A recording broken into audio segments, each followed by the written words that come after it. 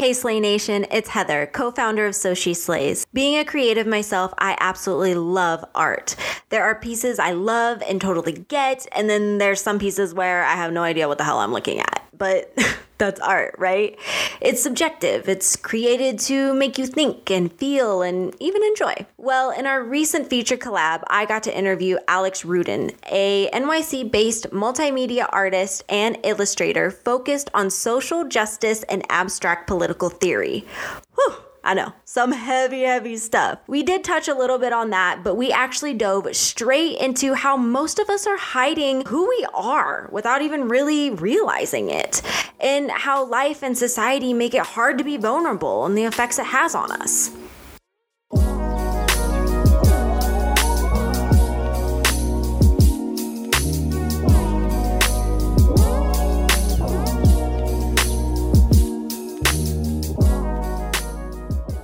On your website, you say, we live our lives through a lens of presentation, a theoretical concept of persona. So what exactly do you mean by that? So I actually studied psychology and social work for a little bit after I graduated from art school, because I kind of had a moment of like, what am I doing with my life? Like I think most creatives do. And I was reading tons of psychology philosophy, and I was reading a lot of Carl Jung. And he kind of has this notion that the persona is like a mask, right? So me talking in that way, I'm trying to elicit the idea that we kind of all live our lives through this theoretical concept of wearing a mask, that we are constantly masking ourselves to be functional in outside society. We don't live in a world necessarily where we're allowed to feel what we feel.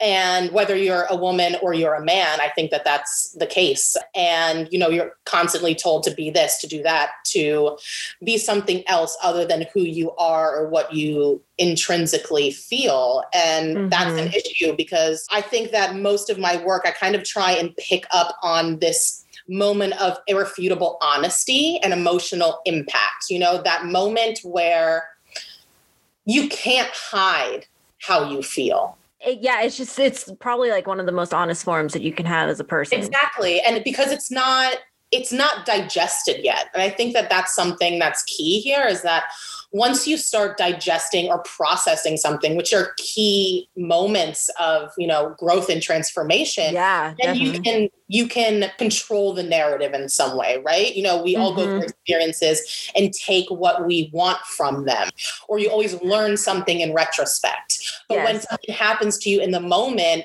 that's the real honesty, And I think that that is a magical moment that we try and hide from the world, because people are not receptive to emotions, I think, in the society that we live in. We're told to filter ourselves, to be strong. But I think that when I'm making work, I try and find that moment of honesty that's going to impact a viewer to have that same moment of honesty with themselves. What are some of the moments that stick out to you, though? I mean, because I feel like people have those moments all the time without them actually even realizing that they've had that moment, right?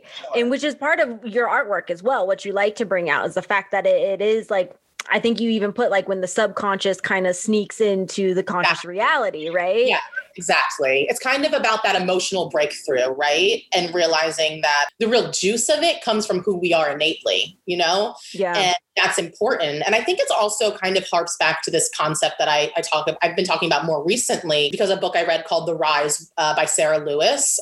And she talks about this concept of aesthetic force. A moment of art can shift your critical awareness around an issue where maybe talking with somebody or learning about it or reading about it never could before, because it impacts something so human or, even maybe animalistic, but something, it hits that moment of emotional honesty where your entire critical thinking around an issue can shift in a moment. And I think that that's something that I really try and use in my work is, the idea of aesthetic force, but also touching on that idea that you talked about earlier of that like critical moment, where something happens, whether it's for yourself or it's for the viewer.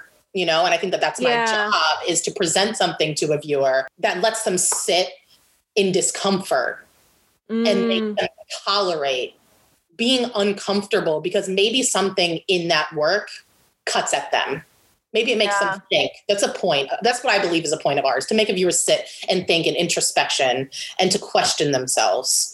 And that, I think, happens when aesthetic force is used properly. That's amazing. I've never even heard of that term aesthetic force before. It's very new. I didn't either until I read this book, and I really recommend it. It's amazing. Well, because like at So She Slays, we talk a lot about, you know, emotional awareness, emotional intelligence, and aesthetic force. I mean, all of these words kind of relate to each other in a way, and how you break up art and what matters to you and what hits home. I mean, other than honesty, because I think honesty, kind of going back to what you said before, I think honesty is something that we don't always allow ourselves to deal with and to feel and to kind of sit in, and finding, you know, comfortability in the uncomfortable.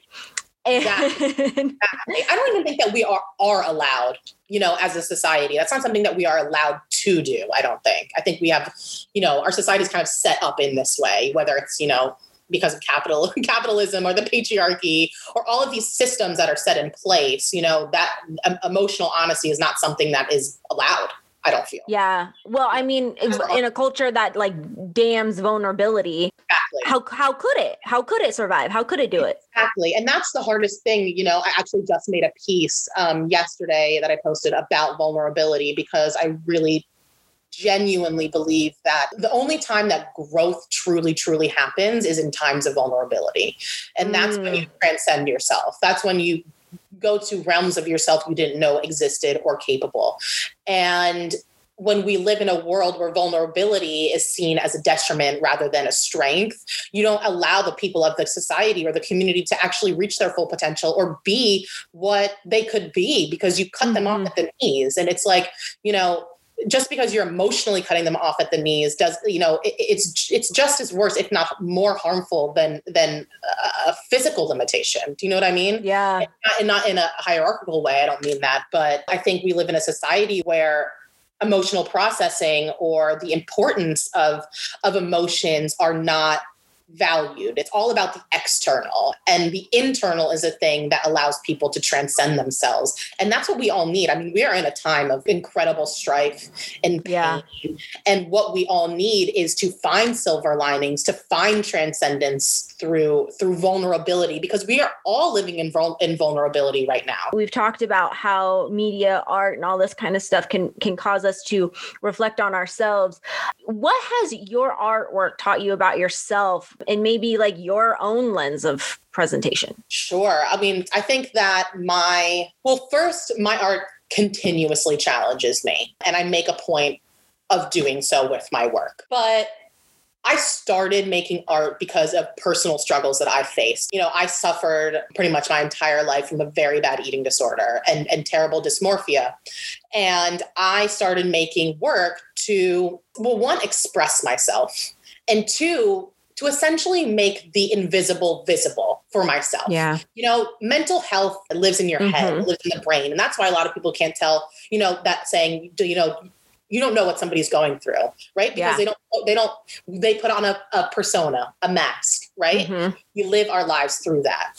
But I think that the role of art is to be brutally honest. Also, you know, to harp back to your point, what has my art taught me about my own struggles that I never would have been able to get is that, you know, and this is very personal to my own struggles with eating disorder, but it's that my value has nothing to do with my body.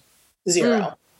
And that's what I've learned, is that my value has everything to do with what I can make with my hands, what I write with my brain, or what I can conceptualize, and with what I can do to help other people along their journeys or processes, or, you know, within the activist or humanitarian community. That's where my power lies. That's where I gain confidence. Now, Alex and I went on for about another hour and a half talking about everything from art and media and even our own perceptions of ourselves. To read a little bit more about this, go ahead and head on over to SoSheSlays.com, where you can see some of her amazing artwork and even how to get some yourself. Thanks for listening.